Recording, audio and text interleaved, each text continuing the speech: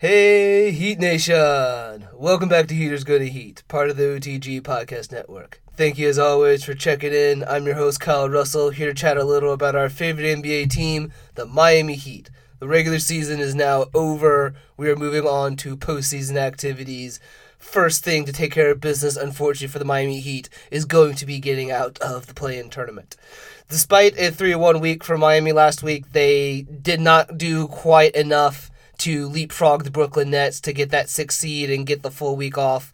Instead, they will be taking on the Atlanta Hawks tomorrow night, Tuesday, in the 7-8 matchup.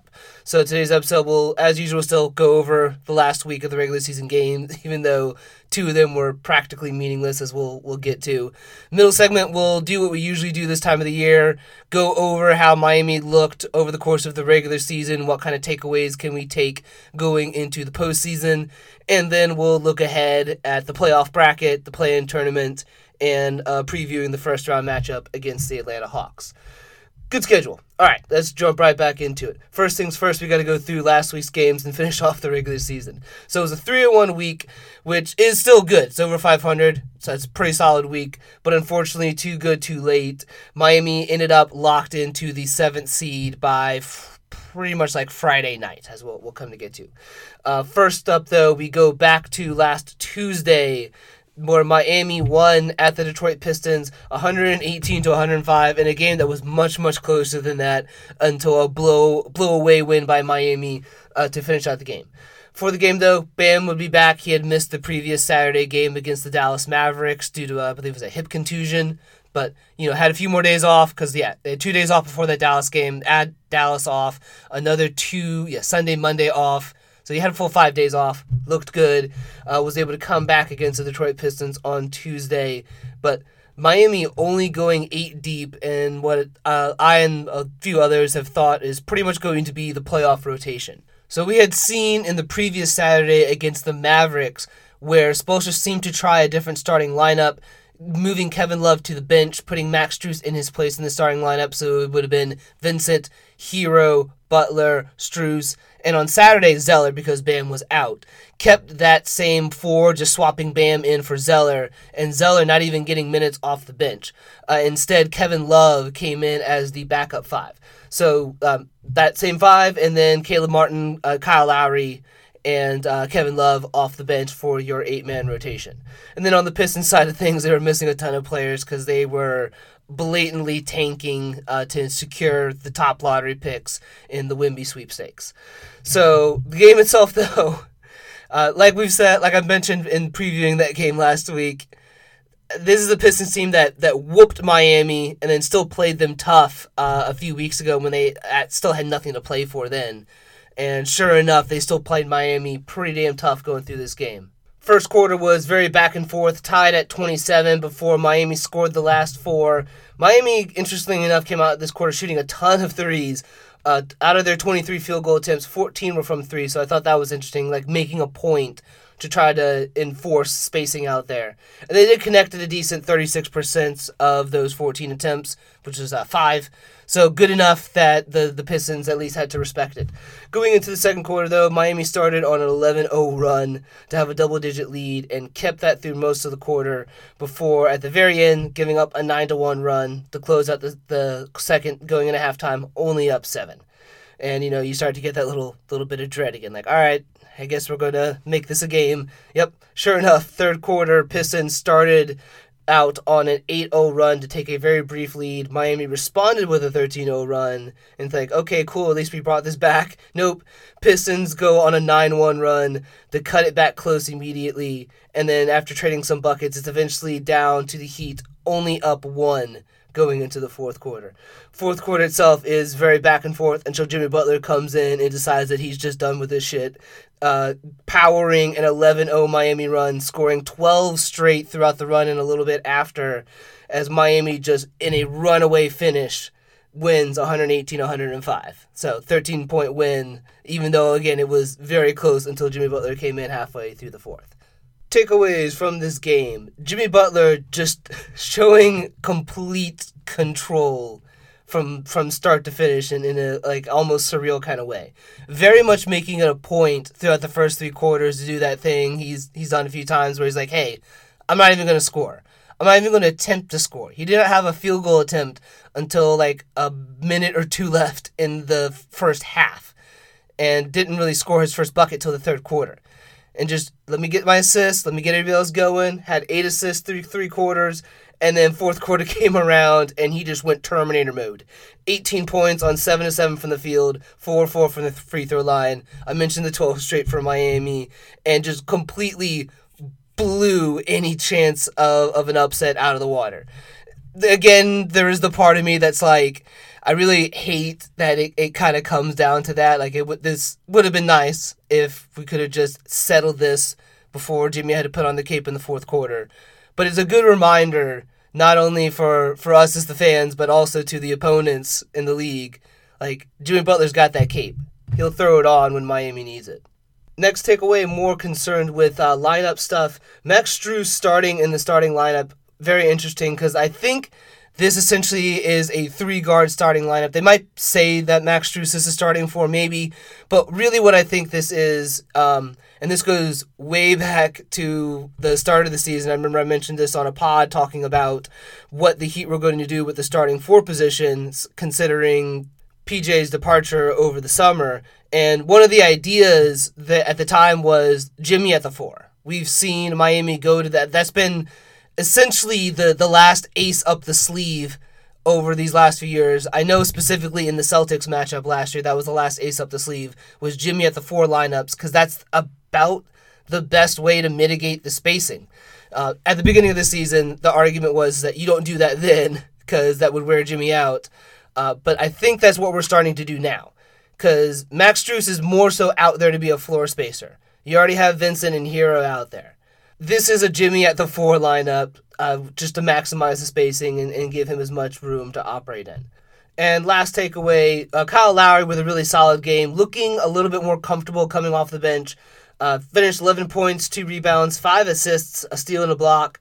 He did not close, however, Gabe Vincent did, but I think that might have said more about Gabe Vincent having a really great game. 22 points, 3 rebounds, 2 assists on good efficiency than necessarily Kyle Lowry having a bad game. But looking like Kyle Lowry can stay healthier and produce at a more consistent level coming off the bench. How that changes going into the playoffs or how that goes into the closing lineups, I'm not sure. But at this point, I would not be surprised if Lowry just continues to come off the bench, even in the postseason. Moving on from that game, spent a fair amount talking about the Pistons already. After that, on Tuesday, Miami would go continuing on the road to the Philadelphia 76ers on Thursday, winning 129-101. Yeah, it was just a straight-up blowout. For the Heat, they went with roughly the same 8-man rotation. Highsmith did get some minutes in the second, as it looked like Miami was just blowing this game out. And then they expanded the rotation in the second half once it was assured Miami was pretty much just blowing them out. And then for the Sixers side of things, just to do due diligence, they were without Tyrese Maxey. That is significant. But really, this just wasn't a game that the Sixers had a whole ton to play for regardless. And I think that ended up showing with their effort. But for the game, just to go through that real quick, Heat and Sixers came out the gates hot, both shooting pretty well. But it wasn't until the last few minutes where Miami just took it to another level, going on a 9-0 run to be up 10, ending the first quarter scoring 41 points to the Sixers' 31. Second quarter itself, it never got within 10 as Miami pushed their lead as high as up 25, though it did settle down to 21 at halftime. Third quarter came out. The Sixers did not wave the white flag yet, which was interesting. Instead, still playing their starters. And they did chip away at Miami's lead, getting it down to as little as 13, which is significant. That's plus 12 at that point, I guess, since the plus 25 in the second. But Heat responded with some threes of their own to put the lead back up 18 going into the fourth. Then fourth quarter itself was just entirely garbage time. For the Miami Heat, no Jimmy Butler, Bam, Strus, or Vincent. And then Tyler Hero, Kyle Lowry, Kevin Love only played about 7 minutes each. And everything after that was more so, the Jamal Cains, the Highsmiths, ones that aren't going to be too much in the playoff rotation. Takeaways from this game, though. First one just has to be Sixers really did not have a lot to play for. They were locked into the 3rd seed at this point. So really about the only thing they arguably could have played for was to see how they matched up against Miami. Whereas Miami at that point in time still had something to play for with an outside chance to get the 6th seed. So Miami was something to play. Philly with not much to play for. And it again showed in the effort.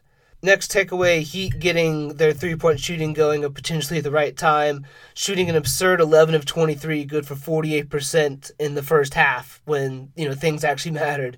Over the course of the game, they went 18 of 39, good for 46%. And yeah, maybe they're finally getting some regression to the mean. It'd be very nice. Specific contributors to that, Tyler Hero, 5 of 8, Max Strus, 4 of 8, Kyle Lowry, 3 of 4. So, it wasn't like a Jamal Cain doing the brunt of the damage. Like, these were rotation players that will be there in the playoffs shooting well from 3. So, love to see that. And then lastly, Kevin Love as the backup stretch 5 is interesting because on defense, he's essentially a charge-taking machine. He got like 3 to 4 charges that he drew that game. And then on the offensive side of things, he went 2-6 from 3 to provide some good spacing. And yeah, at that point, Miami's going 5 out, which was, you could noticeably see the space for like Jimmy to operate or Hero to operate inside the arc. So that stood out as a third takeaway. I see what Spoelstra's trying to go with that now. Let's just try to have Kevin Love in the middle, drawing charges, making the opposing offense second guess whenever they go in on drives. And then on the other end of the floor, go 5 out, give plenty of room for Bam or Butler to go crazy. So that wraps up the Thursday game against the Sixers. After that, Miami will go on the second half of back-to-back to lose Friday at the Washington Wizards 108-114 in a game that was not as close as that score have indicated, but also a game that it essentially became meaningless. So we talked last week about the scenarios where Miami could, by chance, leapfrog the Nets to get 6 and out of the play-in tournament. By the time Friday rolled around, what it essentially had boiled down to is Brooklyn would have to lose out their last 2, Miami would have to win their last 2. Brooklyn was going against a Magic team that was already tanking, and then Sunday would be playing a Sixers team where essentially the Philadelphia 76ers could choose their opponent. Because even in the worst-case scenario, if the Nets had lost Friday night, the Sixers could have just thrown their game on Sunday. The Nets would have picked up that win, and then we would still have had Nets-Sixers regardless. So because of the way that ended up, with the Magic also tanking, and that eventually became a Brooklyn Nets blowout win to secure their 6th seed, Miami arguably did the right move to try and rest their key players on the second night of a back-to-back. No Bam Adebayo, no Tyler Hero, no Jimmy Butler, no Kyle Lowry, no Kevin Love for Miami Friday night. A very clear signal that they were just going to accept the 7th seed and the play-in tournament with it, and instead just prioritize health. For the Wizards side of things, they would also try to tank their hardest. No Bradley Beal, no Kristaps Porzingis, no Kyle Kuzma, who are arguably their 3 best players. So the Wizards as well also trying to tank a little bit. And essentially it was a straight-up tank fest. Both teams primarily just playing bench, rotation-heavy lineups. Really, I think the only thing that was noteworthy, I guess, in terms of just over the course of the game for Miami, their bench rotation players did a good job throughout the first half. The third quarter, they got absolutely blown out. I think it was like outscored by 16, I want to say, in the third. And the fourth quarter itself was primarily garbage time where they did enough to make it look, again, respectable and only a 6-point loss. But believe me, it got double-digit very quickly in the third quarter, and then it was just kind of cruising down the stretch in the fourth. Other takeaways from this game, if you can have any, Victor Oladipo taking the reins to go for 30 points on 11 of 24 from the field, 7 of 16 from 3-point range. So I thought it interesting that in particular he was trying to take a bunch of threes, 1 of 4 from the free throw line. I think trying to make a case for a rotation spot, and that's where he was putting up a high degree of volume from 3, because at this point, if it's going to be Jimmy at the 4, Bam at the 5, the other spots are probably going to be primarily determined by their ability to keep the floor spaced around Jimmy and Bam, which you do that by shooting threes. So, again, I think interesting takeaway there, at least just to say, hey, Victor Oladipo still looked like he's trying to make a case for a playoff rotation spot. And then the last one, just Miami punted this game as the Sixers essentially controlled their own destiny. And then the Nets, by the time Miami even got to halftime, it was very clear the Nets were blowing out the Magic and going to get their needed win that Friday night. So all the suspense kind of died in the second half, and I think maybe that's what led to the blowout in the third and garbage in the fourth. I mean, it is what it is. Everything's already decided at this point. Which takes us to the last game of the week and of the regular season. Sunday, Miami winning, hosting the Orlando Magic 123-110. For Miami, no Jimmy Butler. The rest of the rotation played around 7 to 10 minutes in the first half. Nothing in the second. This actually ended up being a record-setting night for Miami because their bench scored, it was 101 points, 102 points, something like that. An NBA record for bench scoring. But a reflection of the fact that Miami starters only played a handful of minutes, therefore only got a handful of points up. Points got to come from somewhere, so it ended up being the bench. So performance skewing that particular record now. And then no Paolo Banchero for the Orlando Magic, who were also essentially, they were done for the season, and they just wanted to get some of their players a little bit more playing time. So, kind of like with the Wizards game, Miami was already locked into 7th, with the Magic themselves tanking. So, wasn't really much to go over in this game because there wasn't really much stakes or anything really for either team. The real big thing for Sunday was Udonis Haslem's last home game at the Miami Arena, and all the festivities mainly revolving around that. Of note, Dwayne Wade in the building to cheer Udonis Haslem on, his running mate, one of his best friends on the Miami Heat since they were both joined the team in 2003. Obviously, Dwayne Wade drafted 5th overall by Miami. Udonis Haslem undrafted, but Udonis Haslem going on to become one of only 3 players in NBA history to play 20-plus years, all with the same franchise. Though he is not quite the Hall of Famer in terms of accolades as the other two, Kobe Bryant and Dirk Nowitzki, nonetheless, what he means to the team, almost as impactful as the two of them. Again, I have to say almost. Those were best players on a title-winning team. Udonis has been here for all our titles, but has not necessarily been that far up there. But in terms of somebody that represents the culture of Miami, in that regards, he is absolutely a Hall of Famer. So, Dwayne Wade in the building to cheer him on. Bam Adebayo presenting him a rocking chair for retirement. A really nice rocking chair, actually. Good. I can't remember specifics what it had on the back, with True Legend or something like that. But on the sides, it had the Miami Championship banners, trophies, actually. So, fun bit there.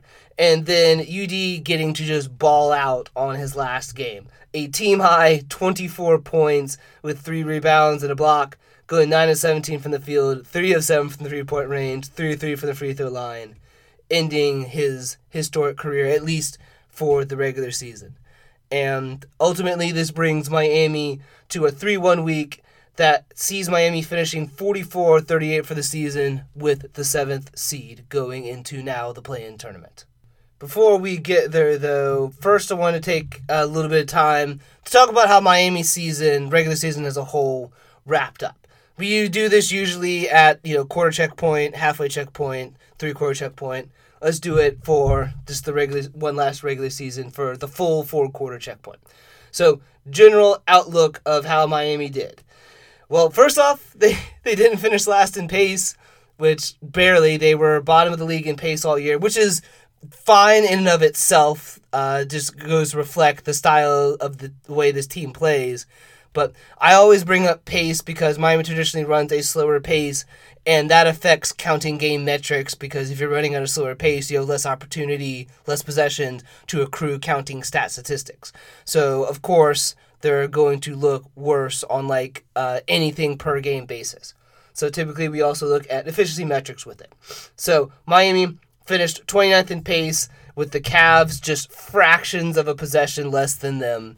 Again, just bringing that up to keep some of the other numbers in context. So offensive rating for Miami, they finished, unfortunately, 25th in the league at 112 per 100. Which, when you include pace in terms of figuring out how many points per game they scored, they were still dead last, 30th at 110 points per game. Though, at the 3/4 mark when we did this, while they were still dead last, they were dead last at around 108. So the offense has at least improved from the last quarter of the regular season, which makes sense. This team does look like they've been shooting better since about the All-Star break. Defensively, much, much better, but that's what we've come to expect from Miami Heat basketball over the years. Defensive rating, they finished top 10, 9th at 113. With pace, they finished second in opponent points per game at 110 points per game. So, adjusting for pace, they're essentially about even, 110 on offense, giving up 110 on defense. And at that point, it just comes down to your clutch performance, and thank God we have Jimmy Butler for that. So, in terms of net rating, that puts Miami 21st in the league at minus 0.5. Again, I kind of had to do some rounding stuff to not get into too much decimals. But for net rating, I can at least do that because it's just essentially just saying like they are slightly below net rating, which makes sense. Offensive rating 112, defensive rating 113. And again, I think a testament that this team was 21st in net rating, and yet still they were over 500, and they finished with the 7th seed. If you include pace, I guess about the best way to do this would be plus minus, and at that point they're a minus 0.3, so that very close to the net rating. So general outlook, again, a team that looks like they outperformed expectations with given bottom 10 in the league in net rating, but we know how they did it. They did it on the defensive end and using that to try to at least prop up their offense just enough. And then once you get the games close, Jimmy Butler takes you the rest of the way. But offense and defensive side, evaluating those now. So offensive side for Miami, as we know, over the course of this entire year, has been preached ad nauseum, whether it's me, Locked On Heat, Miami Heat Beat, whatever other Heat podcasts are out there that I'm unfortunately not recognizing. The big flaw for this team has been the three-point shooting. Especially crazy considering that they were first last year, going from, again, first all the way down to 27th this year at 34.4%. And teams that are around them at the bottom of three-point shooting are teams like the Spurs, the Hornets, and the Rockets, 3 of the worst teams in the NBA. And again, I think kind of a testament to how Miami's managed to keep their offense afloat when, again, their contemporaries for this kind of three-point shooting are the worst teams in the league. The good news for Miami, if there is some going into the playoffs with this, is their shooting has been roughly 38% over March and April, which would be good for around top 5. So since March and April, they're shooting much, much, much better from 3. So maybe they're getting that regression to the mean at the right time. I would certainly welcome it. It's just really hard after an entire season that ended up pulling you down still with those good months down to 27th. That is, that part is the mirage and this part's the actual thing. So we'll cross our fingers. We just hope that it keeps going. But the offense for Miami essentially then has been make up for the efficiency by winning the possession battle. 9th in turnovers per game, so they don't cough it up that much. 13th in turnover percentage, so we do that to account for the pace. So they're about a little bit better than middle of the pack in terms of not giving up the ball themselves, and then the pace makes it a bit better. Though they have been slipping with the turnovers more recently, although maybe you could point more towards changing rotations and trying to develop new chemistry as the cause for the more recent turnover problems. And then on the boards, they don't do too much, at least offensively, in terms of extending possessions. 20th in offensive rebounds per game when you adjust for pace. 18th in offensive rebounding percentage. So a little bit less than average on grabbing offensive boards. I mean, again, this is a team that doesn't really have a whole ton of size, and usually they're leaning more towards getting back in transition to stop any fast breaks. Again, because of the size problem as well. If you have somebody big barreling down the lane and you got somebody small like Gabe Vincent trying to catch up to them and contest a shot, that's just not going to happen. Instead, Gabe Vincent is trying to fall back already and is waiting there to take the charge from the much larger player coming down the fast break. But main thing here, though, is that they're not abysmal at keeping possessions extended, whether that's not turning the ball over or trying to grab some offensive rebounds, whether that's like a Bam or a Butler or somebody else. So the other areas that the offense does really well, second in free throw percentage, that's been pretty consistent all year, though 19th in free throw attempts per game, 13th in free throw rate, so which free throw rate's going to account for pace as well, as we usually try to do with this stuff.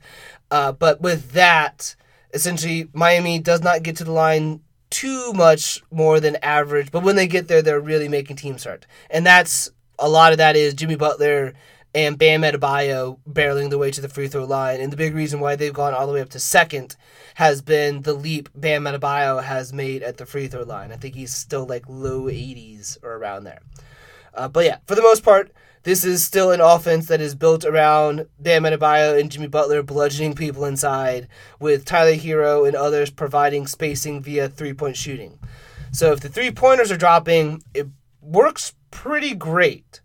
If not, that's when Miami has to resort to these very grinded-out possessions and really clamping down on the defensive end, because again, like, the offense just isn't going to help them pull ahead. So they have to clamp down on the defensive end, or they're going to get blown out. But yeah, we know the offense is the weak point. Again, 25th in offensive rating. Where they do great is on the defensive end. And specifically how their defense feeds into their offense by leaning into winning those possessions.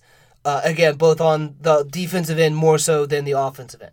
So where that comes from is Miami 4th in defensive rebounding percentage, though 29th in defensive rebounds per game, again because of the slower pace, but 4th in defensive rebound percentage. So if that rebound is coming off the board on the defensive end, Miami is probably going to grab it, at least at a high percentage.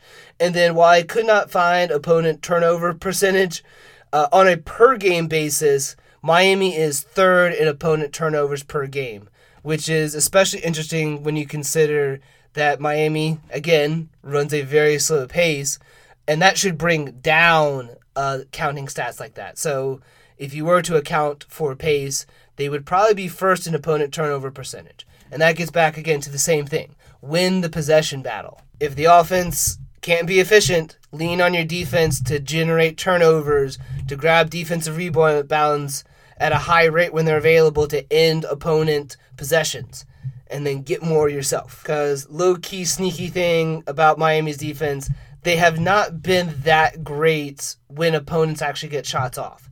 22nd in opponent field goal percentage, 22nd in opponent three-point percentage. And remember, these are in such a way that the lower rank you are, the higher your opponents are shooting, therefore that's how worse you are. So what it suggests is this is a defense that is more so predicated on trying to, A, turn you over, and B, if you get a shot up and it doesn't go in, then they're getting that defensive rebounding, ending it there.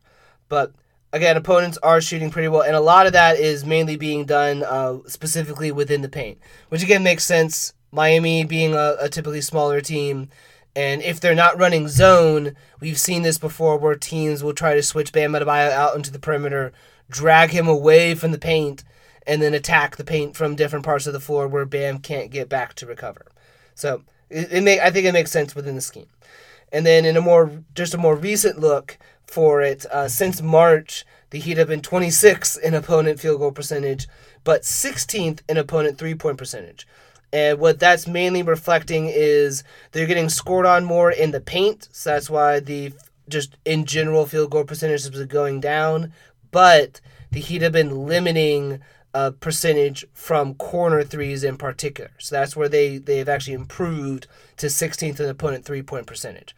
So essentially opponents are getting less efficient offense from the corners and getting it more so in the paint. Overall, though, I do think there are concerns against bigger front courts, particularly like the Bucks or the Sixers, considering Miami's paint problem that has now become exacerbated over the last 2 months. But otherwise, this is an elite defensive team, which is commendable, I think, especially considering they have players like Tyler Hero, who we typically think as a more negative defender, He's been a little bit better. I think he's been closer to neutral. But yeah, just the fact that they have Tyler Hero looking neutral, I think is, again, a commendable to both Eric Spoelstra and this defense as a whole. I mean, you got Bam Adebayo. He should be on Defensive Player of the Year list, at the very least, all defensive team. Jimmy Butler, steel machine, solid defenders in Strus, Vincent, Lowry. This is an elite defensive team. They can lean into that, and then we'll just have to see how much that takes us going into the postseason. And with that, let us look ahead now to postseason activities. So first off, what I want to do with this, let's go ahead and just look at the playoff bracket. First with the playoff locks. No changes actually from the standings last week. So first place, Milwaukee Bucks. Second seed, Boston Celtics. Third seed, Philadelphia 76ers. Fourth seed, Cleveland Cavaliers. Fifth seed, New York Knicks. Sixth seed, Brooklyn Nets. And in the play-in tournament, 7th seed Miami Heat, 8th seed Atlanta Hawks, 9th seed Toronto Raptors, 10th seed Chicago Bulls. So already the matchups decided, 3rd seed versus 6th, so Sixers versus Nets, 4th versus 5th, Cavs versus Knicks. Bucks and Celtics will await their opponents based off of the play-in game. For the injury report, the only one listed on the injury report for Miami, Nikola Jovic, again, just listed out with the back. On the one hand, this is the most important games of the season now. We're in the postseason, so not that everybody in Miami is healthy per se, but they're at least healthy enough that they're not even being listed as like questionable or something. Again, as a point of reference, even last year when Miami was finishing up certain games against like the Atlanta Hawks, they would still try to rest certain players like Kyle Lowry, and then Jimmy Butler for certain parts as well. So just to say, like, players can be too injured to play, obviously, in postseason activities. They're just not even being mentioned on the report for Miami, which I take as a good sign that the Heat are finally healthy at the perfect time of the season. As the injury report, though, let's look ahead to our game tomorrow against the Atlanta Hawks. So again, as a reminder for how the play-in tournament works, the 7th seed Miami Heat will play the 8th seed Atlanta Hawks. Winner of this game has the 7th seed in the upcoming weekend, which means that they would play the Boston Celtics, the 2nd seed. So the Atlanta Hawks, though, they finished 8th in the East, 41-41 overall record. They had a very interesting stat. It was something along the lines of like the last 30 or 40 games of the regular season, they essentially spent plus or minus one around 500. So for as much as Miami has had troubles and struggles with sustaining success, Atlanta Hawks have kind of been there with them. And again, keeping with the perfectly balanced idea, 5-5 in the last 10 of the regular season. And for Atlanta side, like with Miami, no major injuries listed, so they'll be healthy as well. Miami will be hosting as they are the higher seed, but remember, this is not a best of anything. This is like March Madness. This is one game, win in advance. Otherwise, you get a second shot in the 9-10 matchup.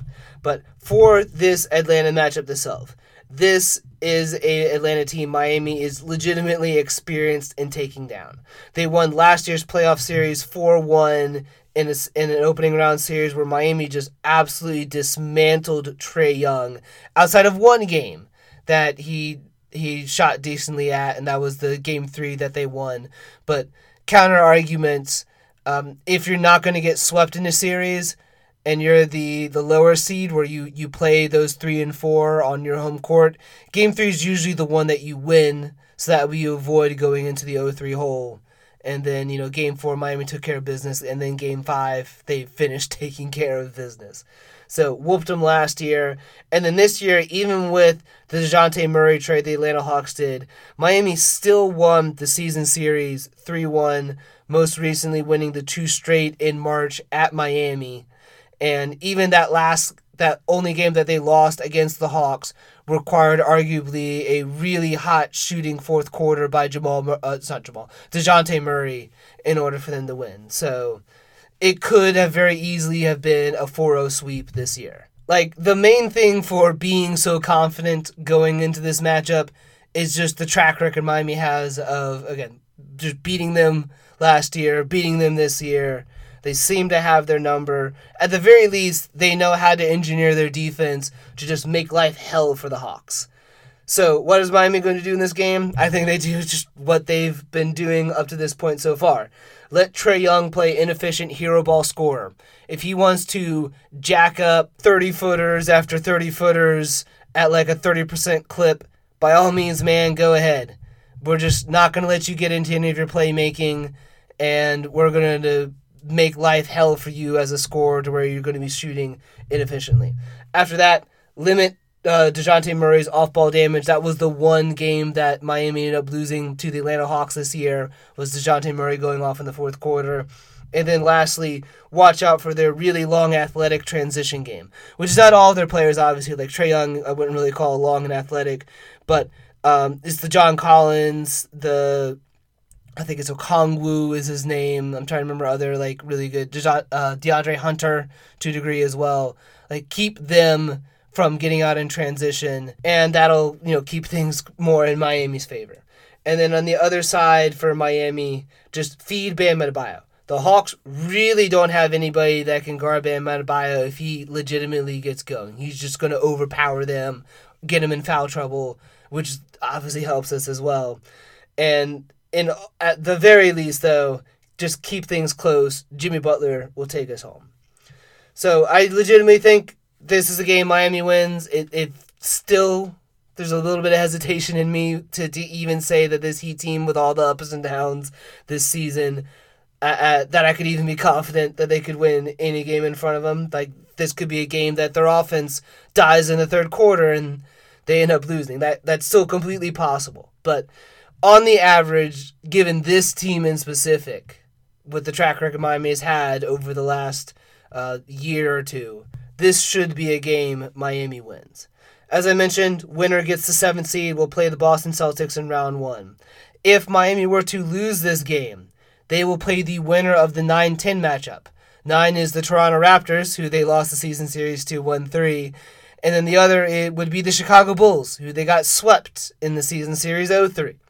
So in a weird way, one of those two scares me more than the Atlanta Hawks. So please, Miami Heat, do not mess around with this game tomorrow and just punch your ticket early. Otherwise, you're playing an additional game, and that would be on Friday. So again, Miami playing Tuesday night. If they lose, then they will be looking Wednesday night to see who wins the 9-10 matchup. That will be their opponent this Friday. Should Miami win then this Friday, they will have the 8th seed and play the Milwaukee Bucks in round 1. So a few different scenarios for how this could play out. Again, I just hope that they win tomorrow and play Boston, because the Bucks, I already mentioned a little bit earlier, they have the kind of team that could really damage Miami's defense and make that like a 4 or 5 game series. Boston, I think we could Jedi mind trick into a 7-game series, and if you get to game 7, it's kind of anybody's series at that point. So, since it is also postseason time now, I'm going to be changing up the coverage a little bit on the podcast and going on more of a game-by-game basis now, since everything's nice. I only have to focus kind of one game at a time. I don't have to worry about all these different teams kind of thing. So the game plan now then, the next podcast will actually be this Thursday, where I will recap the Tuesday game and either preview the first round series against the Boston Celtics, because I'll have, if they win Tuesday, then I'll have Wednesday to prep for the Boston Celtics, and I can make that podcast record on Thursday and drop then. Or if the worst case happens, Miami loses tomorrow, then I can use Wednesday to see who they will play in the 9-10, and Thursday will be previewing that matchup for Friday. Again, I hope I'm previewing Boston Celtics come Thursday, because then that series will start over the weekend before we would usually drop the pod. Usually we do that on Monday. But then as we get into the playoffs as well, it'll be the same thing. I'm going to go on a game-by-game basis. Even if it's only like 10, 15-minute episodes that I just have to kind of bang out real quick, because I have to balance it with the other things I have going on in life. But I at least want to up some of the content I'll be providing for the postseason. But for now, I do thank you for hanging around. That'll be all for this episode. Please, if you can, follow the pod at Heaters Heating and myself at Kyle_B_Russell, all off of Twitter. Also, check out the other great pods we have at OTG Basketball. I mean, we're getting into the postseason time, so if you have any interest in some of the other teams that we covered, now is a good time for it. Nets, Celtics, Pacers not so much. They're out of things. Then I think we saw the West Coast people as well. But links to everything as usual in the show notes if you want to check that out. I will be back this Thursday. So until then, hope you all have a good one, Heat Nation.